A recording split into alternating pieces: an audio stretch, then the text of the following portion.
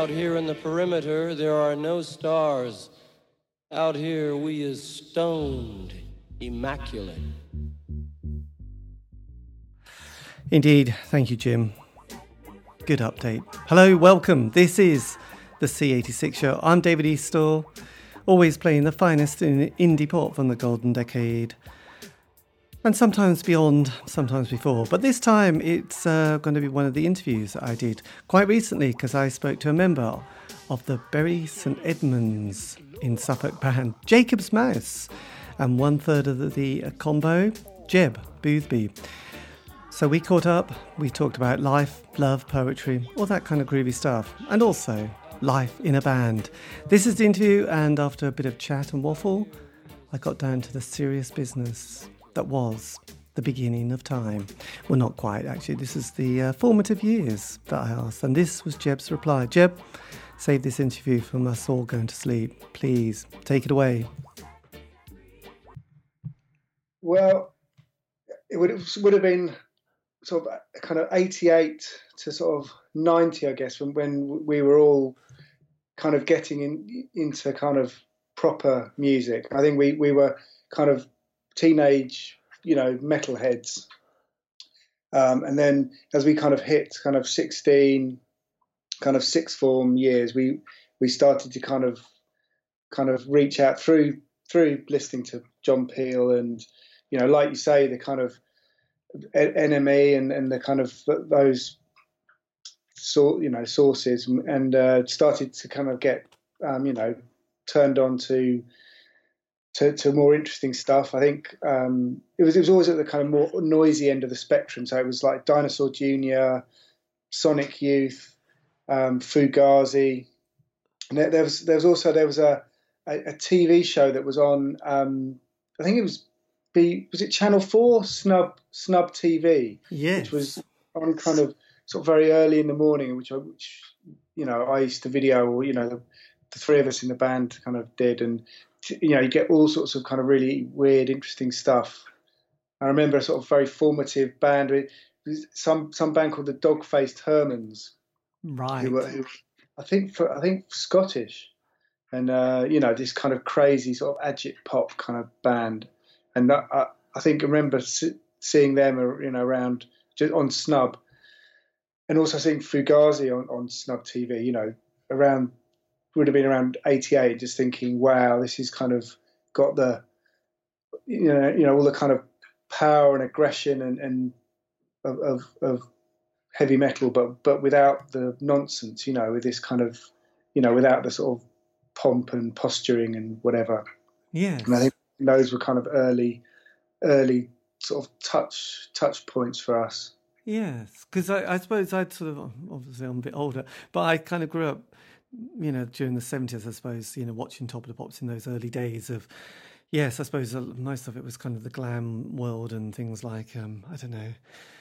Yes, I suppose glam rock was kind of the first time when, one started getting excited. I can remember, things like The Sweet and definitely Gary Glitter.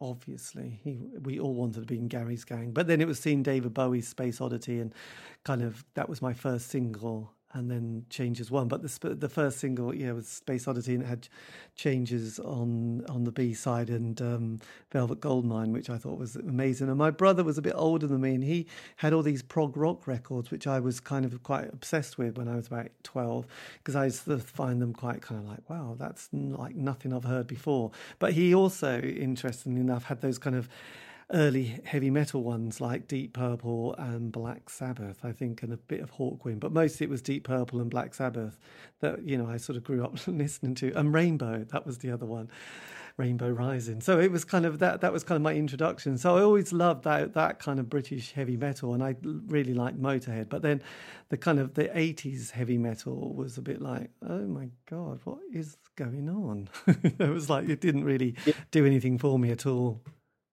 Yeah, I mean, I think those sort of bands, like you say, Black Sabbath, Motorhead, those, a lot of those records still really stand the test of time, and because they were kind of quite sort of punky in their own ways, especially sort of Motorhead. It's they were kind of stripped down and fast, and there wasn't the kind of posturing to them of the, later 80s metal. The hair metal years. Yes, because though I was obsessed with John Peel and would record his show most nights on my trusty TDK D90 cassette, and then sort of have to listen to it for several occasions because it was all kind of new stuff and most of it was quite like peculiar. But then you go, oh yes, I really love, the Bundu Boys, or I love the Smiths or June Brides. But then there were those kind of bands that also it was kind of more grunge really, and it was it was Husker Du were the band that I really liked, and they were the ones that I obsessively played, and like you mentioned, Giant Dinosaur Jr. and some sort of Sonic Youth, but it was Husker Du. I think it was the sort of bands that didn't sound quite in control of their instruments that I particularly liked, rather than the bands who sounded a little bit calculating. Yeah, I really like Husker Du. I'm especially New Day Rising was a sort of big album of mine that I listened to, and I was with their production. I was always very intrigued by it because I wasn't sure whether it was quite meant to sound like that or whether it was sort of happy accident. I don't know. All their records kind of seem to. I don't know. Yeah, they never sort of seem to sound quite like you would expect them to sound, and I always, would have loved to have seen them live. I was kind of a bit young to ever catch them live, so I kind of always wonder how the albums kind of relate to them as a live band. Yes, I must admit I had one of those Glastonbury. My first ever Glastonbury was 87, and and they were playing Glastonbury. I thought, oh, that's brilliant, I'll see them. But they were on Friday afternoon, and I got there and they'd already been and gone. But I had tickets to see them in Kentish Town on the Sunday. So I left Glastonbury, and there was a lot of traffic jams. And I sort of got to the venue, and I think there was like 4 songs left. And to be honest, I couldn't remember it. It had been one of those disastrous kind of ideas of driving from going to the festival and then going to London, seeing Husker Du. Looking back on it, it was a useless idea, but it was what you do when you're young and you're obsessed about a band, really. But I then saw Sugar, and that was amazing. So I did see Bob Mould when he was in that particular lineup, so I was quite pleased. So when you were starting, when you were in the 80s period, then were you playing? Were you sort of learning to play guitar at that point? Yeah, well, we were a sort of fully formed band really by, I don't know, kind of 87 almost, even though we were only 15 years old, we were kind of fully formed and kind of playing gigs and things. And then I think around sort of, I have in my head it was around 88, which is when we would have started in the sixth form. It became kind of a bit more serious and we became a bit more focused. But we were definitely a fully up and gigging band, and then we recorded our first EP in 1990, in the summer of 1990, so which was the summer we left school. So we were properly through those kind of 2 years we were kind of gigging and kind of rehearsing material, and to the point where we made we're able to go in and make our first record. Yes. And how did that first, because that was your 5-track EP, The Dot, did that go well? Yeah. Did you get, because I did an interview bizarrely with Fast Eddie just before he died, which was a bit odd timing, and he sort of talked a lot about producers and productions and sort of trying to, the band never quite got that really sorted. He did a little bit because they had Vic Mel, which was, for sort of Ace of Spades. But then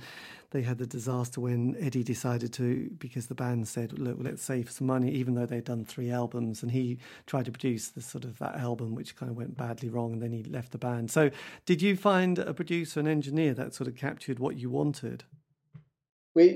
We did. We were very, very lucky, actually. We recorded in Norfolk, a studio in Norfolk, a guy called Howard Turner, who's was running a local studio there, and he did lots of work with local bands, but had also worked on some bigger bands and some album projects. I think 14 Iced Bears, he'd done an album for them, and we kind of had 3 days. We kind of went in and we were really lucky in that he he really kind of did know what he was doing, and he was able to kind of capture, what we were about quickly. I mean, I think we did our part in that we were very well rehearsed and we knew what we wanted.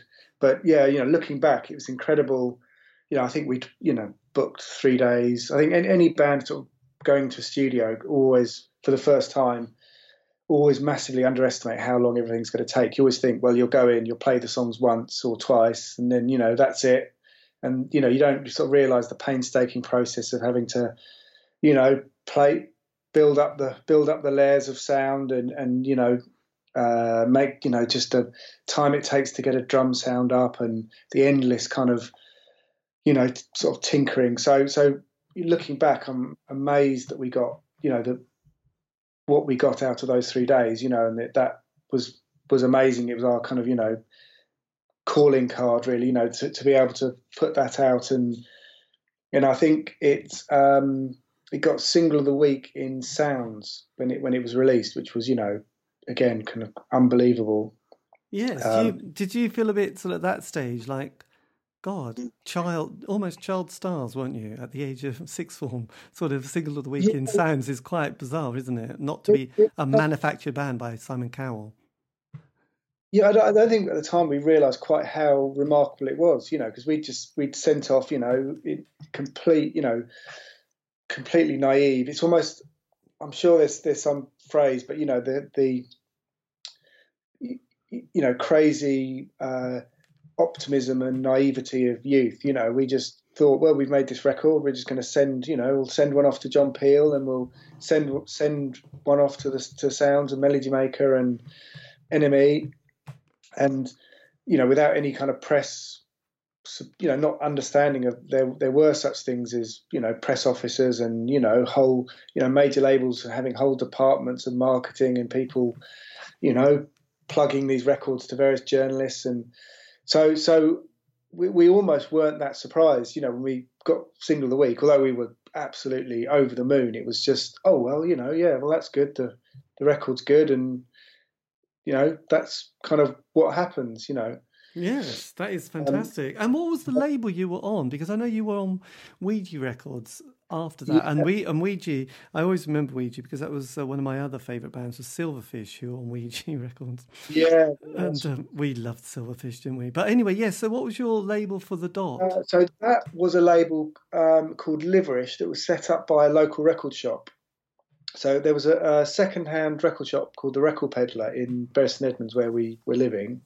And he kind of approached us one day and just said, I'd like to set up a label and put a record out. Are you up for it? And so we did. And, so it was a kind of a combined project with him. I think in the end, I think that he didn't do any other records after that, I think. I think maybe, obviously, didn't... for whatever reason, but yes, that's probably that shortest lived record label ever. So, how many copies did you sell at that one?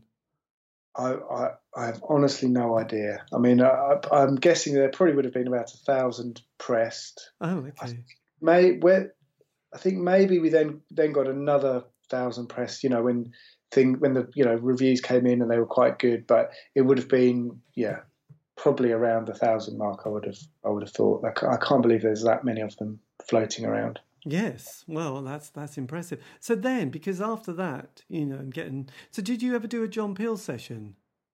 No, not at that point.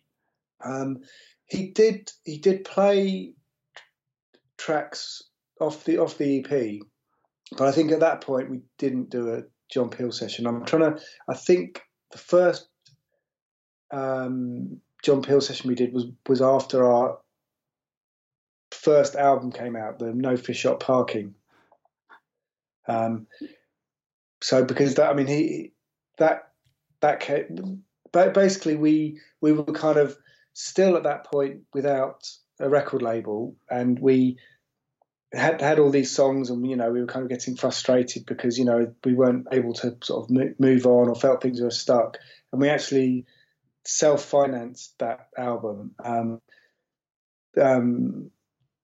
Sam, who sang and played drums, had been left some money by a relative, and so decided he was going to use that to, press the record and release it, and so that's what we did.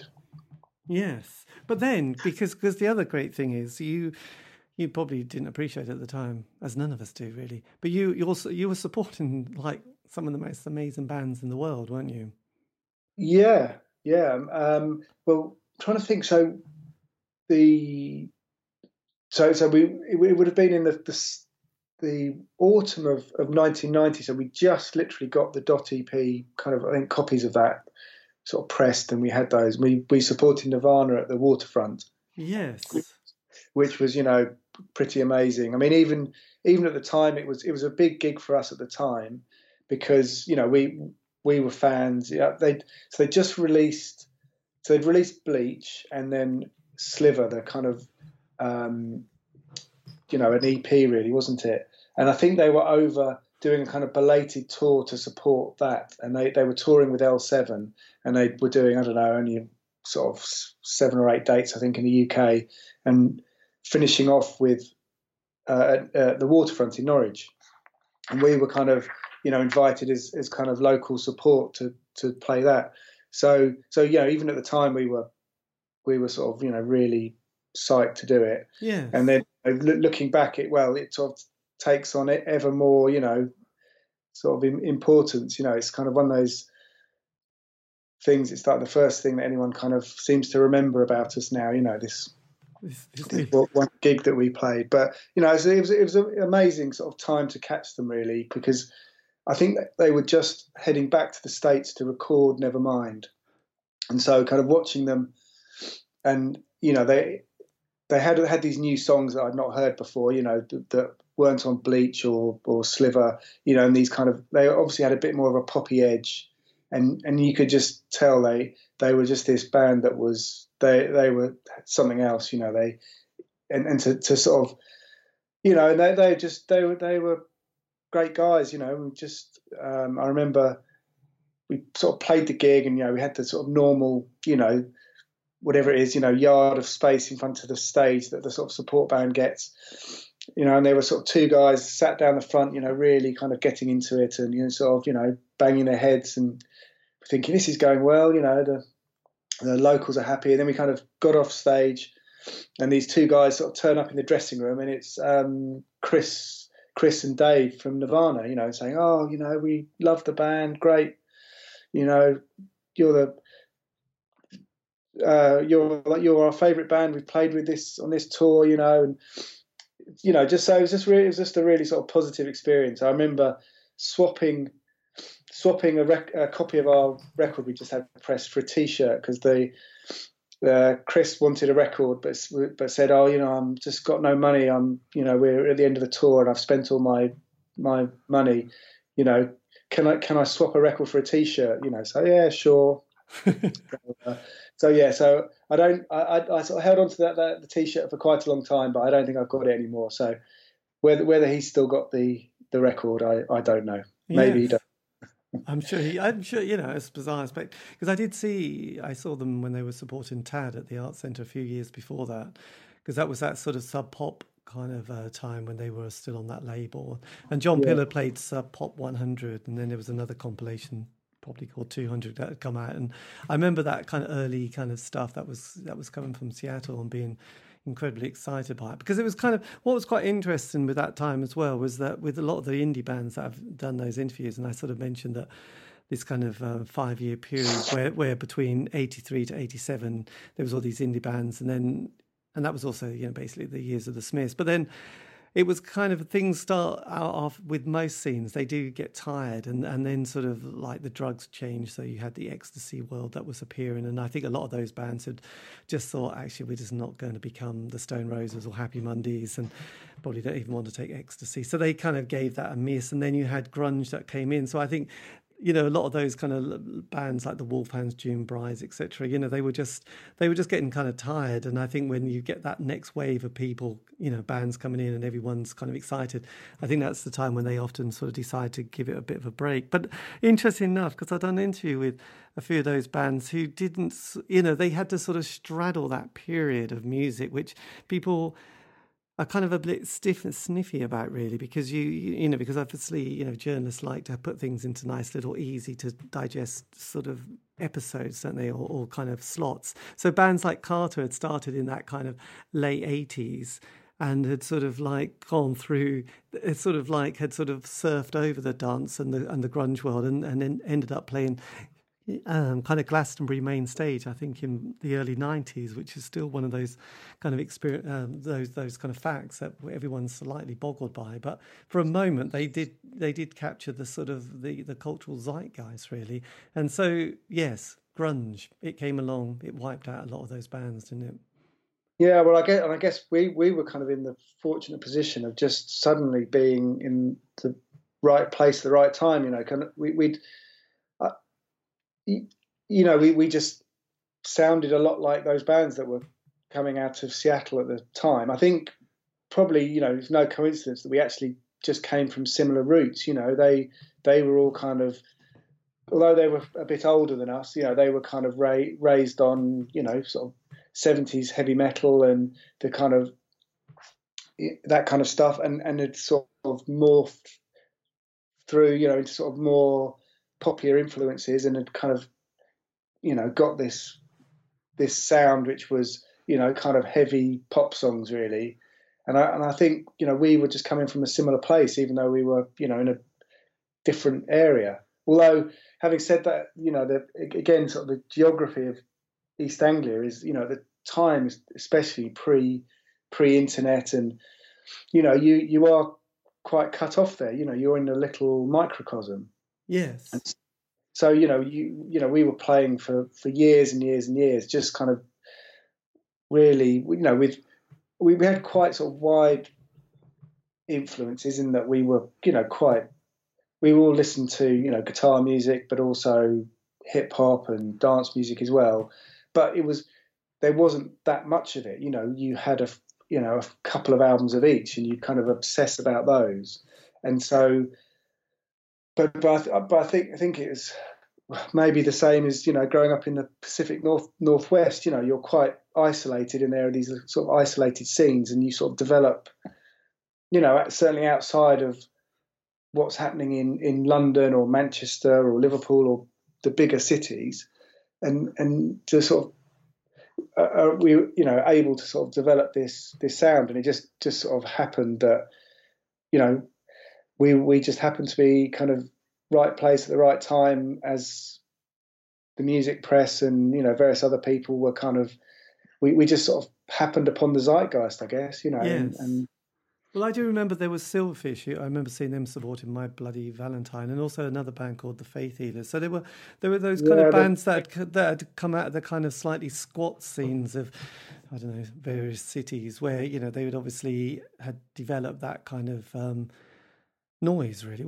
I don't know. I mean, I enjoyed it, but it was like trying to describe it. It was like, well, I don't know how you describe Silverfish, but they did make a good noise. You know, and the Faith Healers, and obviously early My Bloody Valentine was amazing as well, and seeing them live. So yes, there were, I suppose there were bands who wanted to make music for the love of it, knowing that they probably weren't going to make it that big, but then suddenly went, oh my God, actually we're quite big. You know, it's like, I always remember talking to, you know, the drummer from Silverfish, who suddenly was playing Reading Rock Festival after, you know, sort of playing art centres, and thinking, well, you're probably not going to go that far with this band, but then being surprised when you suddenly, you know, touring Europe and probably going to America at the same time, probably not thinking that was going to be you know, a potential career option.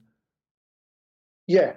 I mean, I sort of always think, you know, it's, looking back, I can't really believe that we were as successful as we were, because, you know, we were quite uncompromising, really, and pretty inaccessible in, you know, most of the music, and we didn't try to be, you know, commercial, and if anything, we were sort of kind of willfully, you know, uncommercial.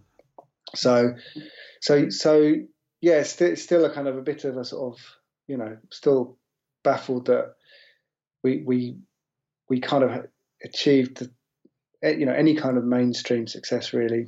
Yes. So then, when you went to Ouija Records, which obviously it was the hip and happening label at the time. God knows if it's still going though. But it was happening, wasn't it? And I think was Big Black and Steve Albini on it and stuff like that. No, they weren't on it. So we joined just so it was run by Gary Walker, who was obviously really kind of inspirational, label manager, and was.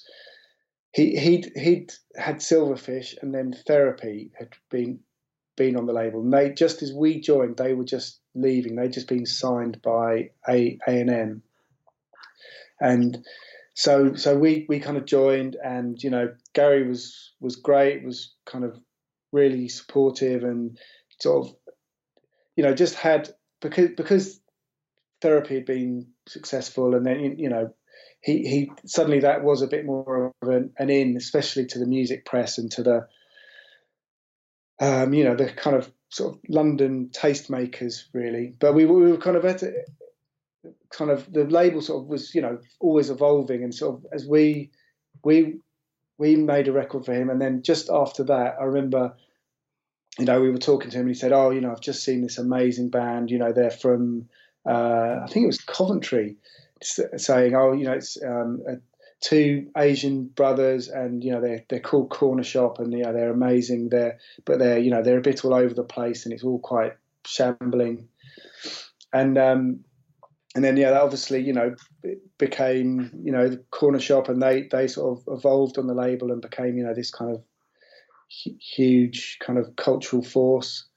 And then after that he signed, and then a similar thing happened. We were talking to him and said, "Oh, I've seen this amazing band, Huggy Bear. I think they're doing something really special and important." And again, that became a big cultural phenomenon. But in a way, we were kind of it was always changing. And I think you talk about bands not fitting in, but maybe the sort of there was a sea change really, against sort of noisy guitars.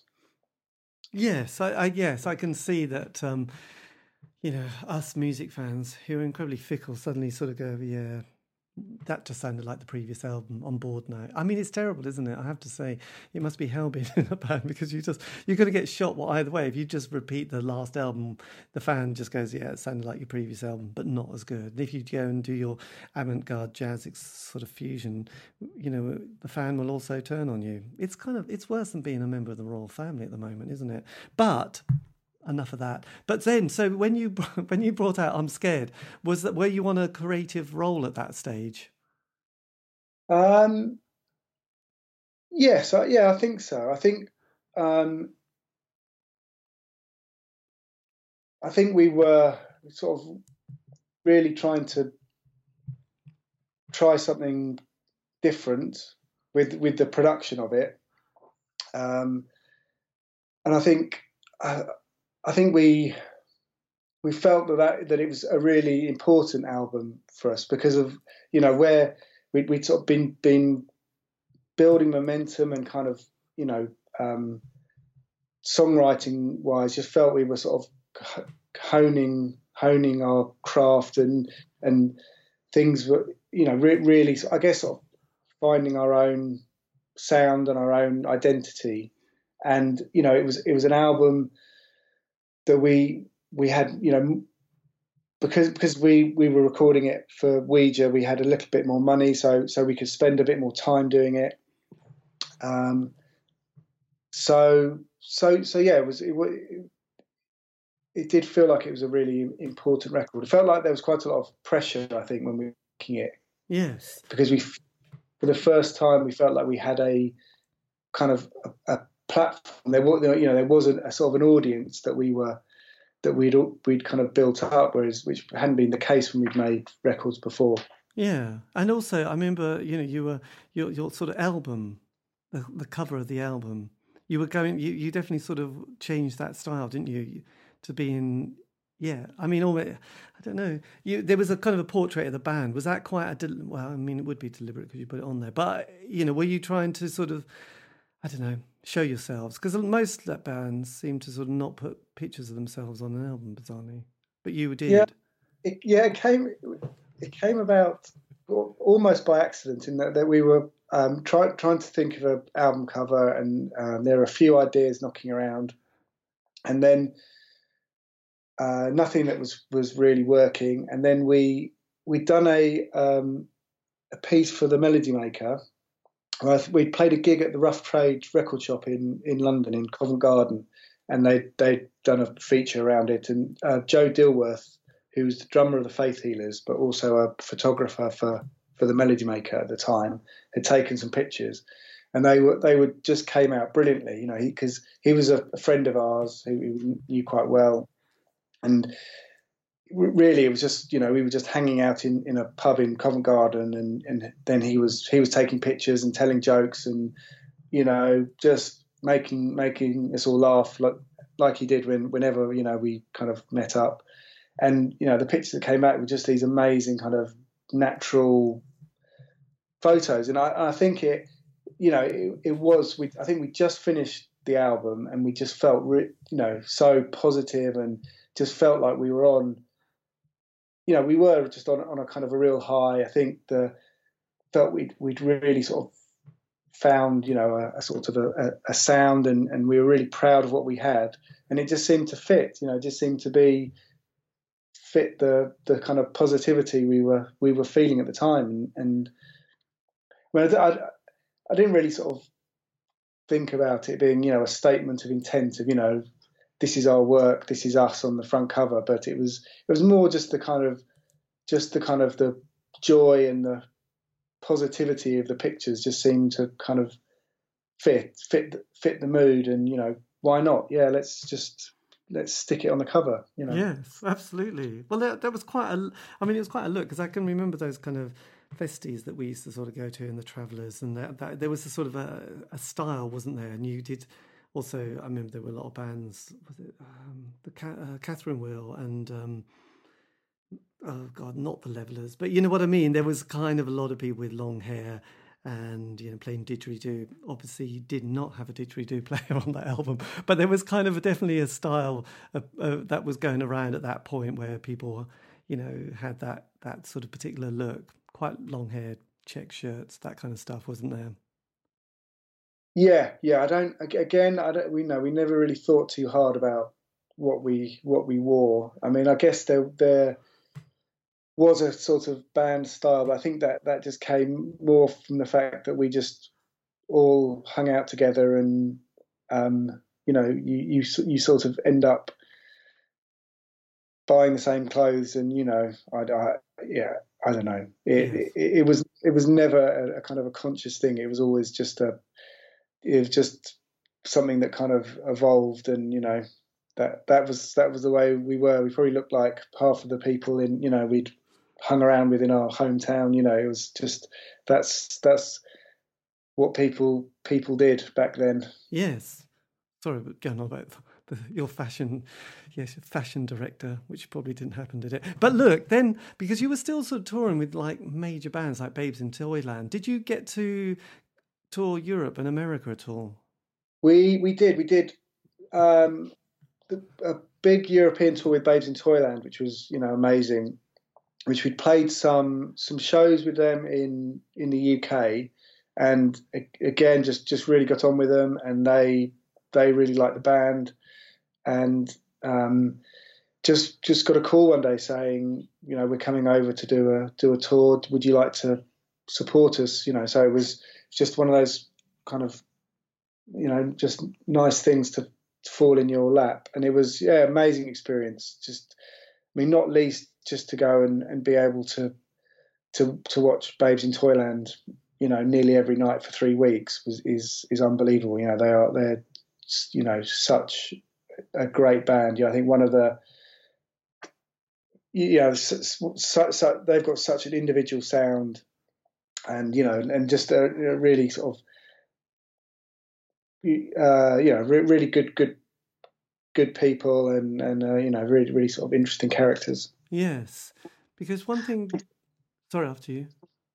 No, that's fine. Because I was going to say, the one thing I also noticed doing all these interviews is that you know, most bands have the 5-year narrative, you know, where they get together and sort of spend 12 months, you know, playing music. And a lot of the time, especially in the 80s, were often unemployed and claiming job seekers allowance or enterprise allowance and, you know, there wasn't that much on, you know, employment was kind of pretty low, especially for young people. So being in a band was one thing that kept you sort of amused, as well as sort of, you know, just enjoyed sort of hanging out and taking drugs and that kind of stuff. And then a John Peel, you know, play would get them a session, and then that sort of album would appear. So things were going generally good, and then the second album, not so good. And then if any band ever did America, that was often the finish of them. But, you know, 5 years seemed to be the narrative of most bands, which bizarrely is quite similar to your sort of the kind of lifespan of your band, because you did a third album, which frankly is damn good at this stage in life. You did Rubber Room. So when you were putting that, you were obviously kind of working on it in the sort of, I don't know, the winter of sort of 94.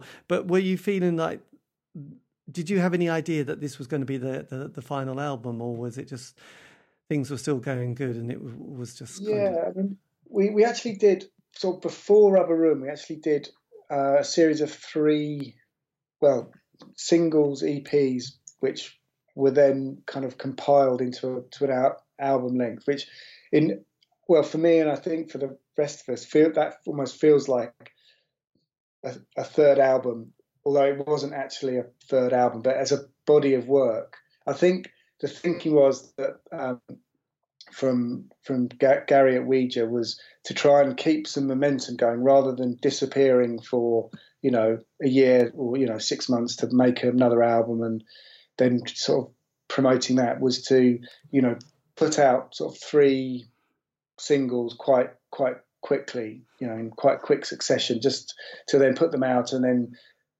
tour on the back of each one and keep things moving, which kind of did work well in terms of, you know, it did keep things ticking over, but it's a sort of, in a way, it's a shame in that some of that, although it did get compiled into an album at the end, kind of got lost a little bit, because I think some of that material is probably, you know, the most stuff that I'm the most happy with that we recorded, and actually sort of, although they were 3 singles, actually hangs together really well as an album, as a complete album.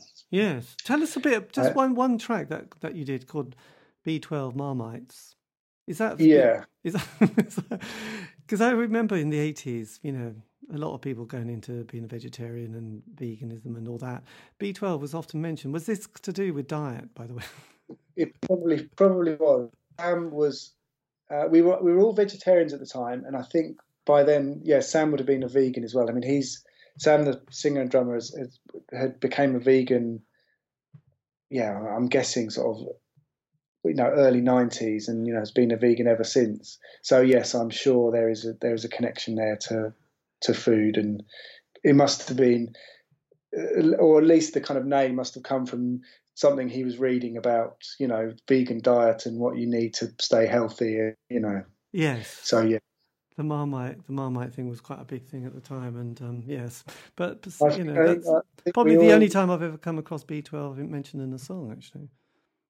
I think on one of those singles / EPs, on the cover there's a recipe for a vegan chocolate cake. So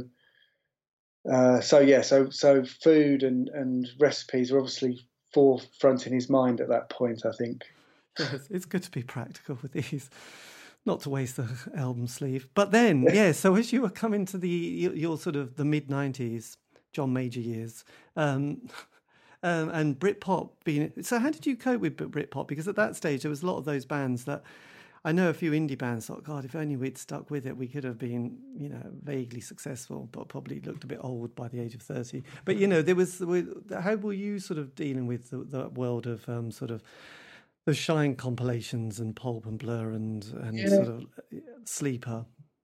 I mean, I don't know. I mean, I think we were pretty unfashionable by then, I think. I mean, we sort of crossed over it, because I sort of remembered it because I've just finished reading Brett Anderson's autobiography, or one of them, or the first one, Coal Black Mornings, and I remember that we shared the bill with them in the very early days in the Islington Powerhouse, which I think was some kind of NME new bands night or something.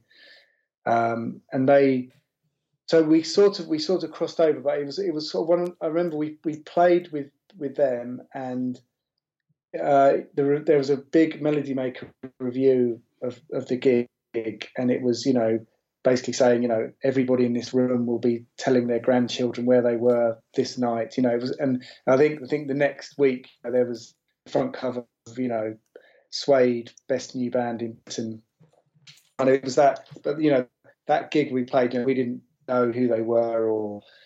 So you were saying when you were recording the album, not before, that you were starting to feel that was going to be the end. Yeah, I mean, I think listening back to it, I really like it as a record, but I couldn't listen to it for a long, long time after we recorded it, because I think it is the sound of three people going slightly mad, the way we recorded it. We had longer to record it than we ever had before. We had about 4 weeks, and we went to a small studio. Actually, it was with Howard, the same guy who recorded the Dot EP. By then he had a studio out in Attleborough no, it wasn't Attleborough. Oh, was it? Yes, Attleborough in Norfolk.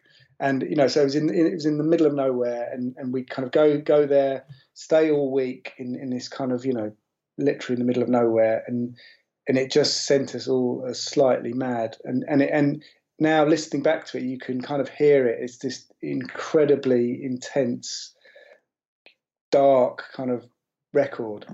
Yes. And I actually really like it now and like the way it came out. But yes, it was quite sort of, in a way, traumatic to make.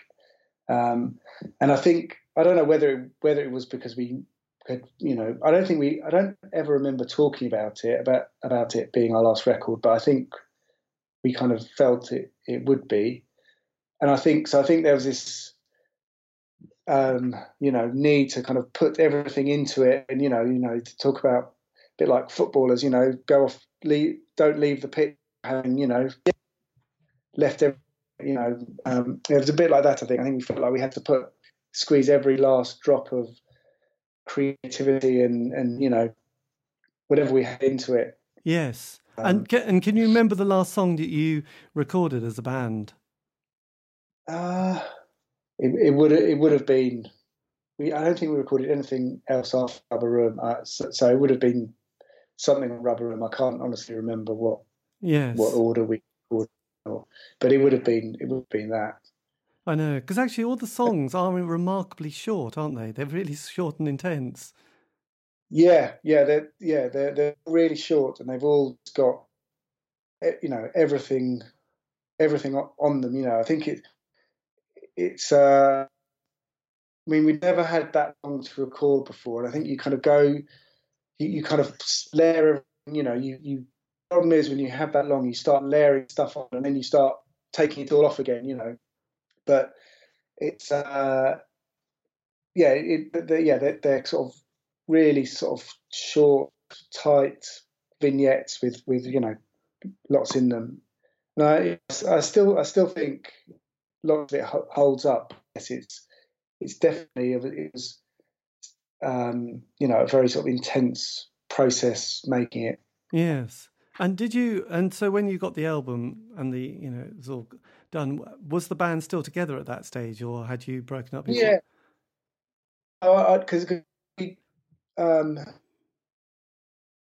we still had commitments to Honour to promote it, and we were in no doubt that we still wanted to go and promote the record. I can't remember. I mean, I think after we finished recording, I remember I went to the States for 6 weeks just to kind of escape from everything and everybody. I just kind of backpacked around the States for 6 weeks just to sort of clear my head. I think everybody, I can't remember what the others did, but went on things, and then the record then would have come out kind of early 95, I think, and we toured in the UK to promote it, And I remember having a conversation with Harry at Ouija, just basically saying, this is it. We're not going to do another record. And I think, I think in a way he was quite relieved. Probably, I think he'd been so supportive of the band, and really, been our kind of biggest supporter in so many ways. But again, I've never spoken to him about it, but I kind of get the feeling that he felt, there probably wasn't much more he could do with the band. So I think it was the right time to kind of, yes, decide not to do it anymore. I think as well, we've been friends for so long, the three of us, since we were 11, 12 years old, and literally grown up together. And I think, things were being so strained that it was, we decided, well, again, nothing, we didn't talk about it at the time, but I remember feeling at the time, if we carry on doing this, we're not going to be friends anymore, so it was almost kind of more important to stay friends and not be in a band. Yeah. Oh, well, that's amazing that you managed to sort of avoid that sort of horrendous moment where you all sort of like, yes, never wanted to see each other again. So did you have a moment where you all sat down and said, this is it, to quote Jim Morrison, the end? I don't remember. We must have had that conversation, but I don't remember when it was, or whether it it may have kind of taken place in stages throughout the recording of Rubber Room, but or the tour. But I think pretty much after we'd finished recording Rubber Room, we the way I remember it, we were pretty sure that was it.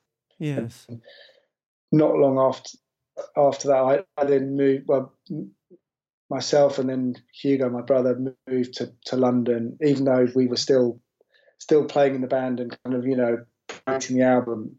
But it was just things were changing. We were in kind of different areas, and it just wasn't that kind of sole enterprise that it had been before. Yes.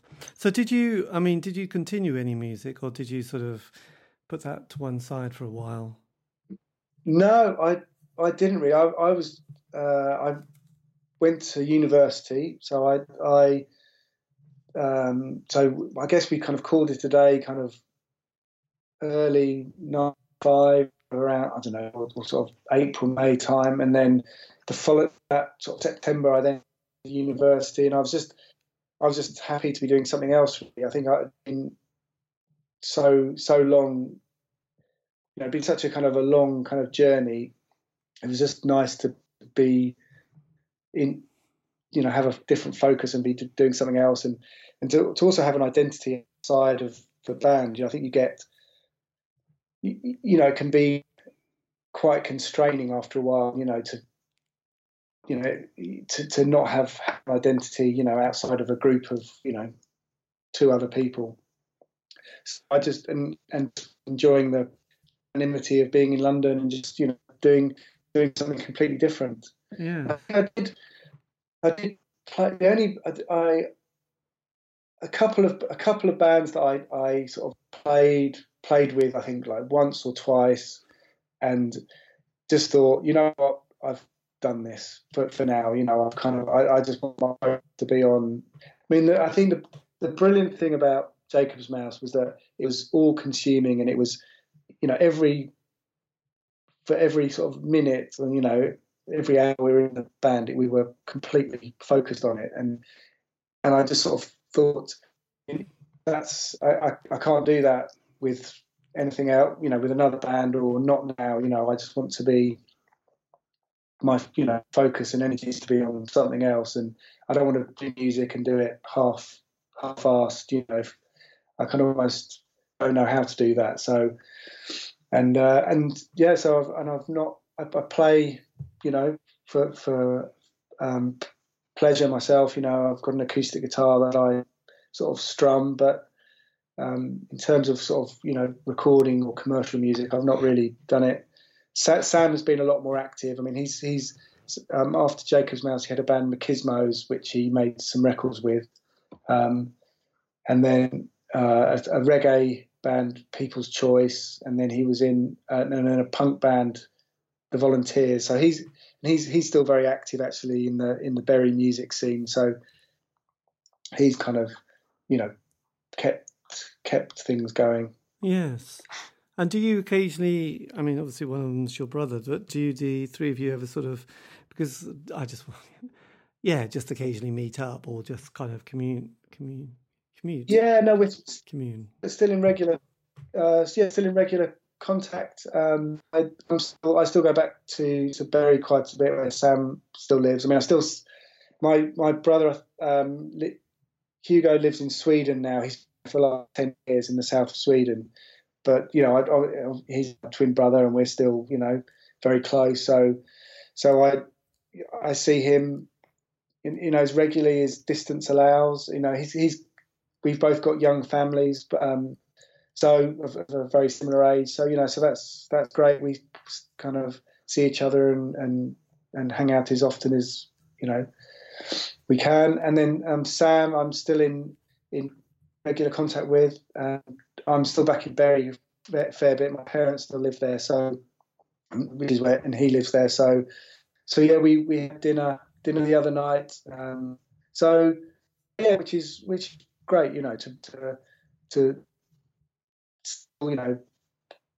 keep that friendship going, and is the most important thing, really. God, that's fantastic. That's almost like being in the perfect band, isn't it? You've done the albums, you've done the tours, got quite a lot of experience, and still managed to sort of enjoy the company of your old ex-bandmates, actually. So what would you, just lastly, what would you say to an 18-year-old self who was sort of starting out and sort of in a band? Or, what was the thing that you thought, God, after all those years, not just that 5 years, but, before that as well, that you'd sort of learned that you thought, actually, that's wisdom I've got there because of those experiences. I just wonder what that would be. I would just enjoy it. Probably, try and enjoy it more than we did at times. I don't know. I mean, I think looking back now, it is so. I think when you're doing it and you're having these kind of experiences, these moments, single of the week in sound, recording your first Peel session, or playing the main stage of a festival, or I think you realise they're really special moments, and they're. But it's only with hindsight that you realise almost like, I guess you realise how special just the whole journey is. So even the downs, the kind of broken down in the middle of the night, not knowing how you're going to get to the next gig, that is actually a kind of a special moment and a special experience that you'll get to experience. Yes. You're in this kind of unique environment, really, that I think you don't realise at the time, because for us, being in a band is, up until 23, that's all we've ever done. We'd ever known. Your contemporaries, your friends, are other people in bands, because that's who you're socialising with and spending with. You are in this kind of complete world, this little microcosm, and it's the kind of insight, kind of now I've I'm a guy with a family and a regular job, and which is great, and very fortunate to be in that position. But you kind of, looking back to this kind of wild, you realise how unique and sort of special it is. So be just don't stress everything. Just enjoy everything. Excellent. Well, look, this has been great. Actually, the quality's just in the last few minutes seem to be going down. But look, so I think that could be it, actually. But thank you ever so much for giving me the time on a Friday night for this. This has been really brilliant. No problem. And really nice to hear the story of the band, because it's always good to, you think, God, I can't just not get Japers Mouse. That would just be wrong. So there you go. But thank you again. And I'll tell you when I put it out. And I'll give you a link to the interview as well. So you can always put it on whatever site you like. So that will be good. But then, yes, do keep in touch. That would be okay. Well, thanks a lot. Good luck with the station. Yes, thank you. And all the best and have a great year. But again, thanks. Sorry, this last 5 minutes I just started. The connection has been poor. But anyway, look, take care and thanks again, okay? No problem. Talk to you again. Bye. Bye.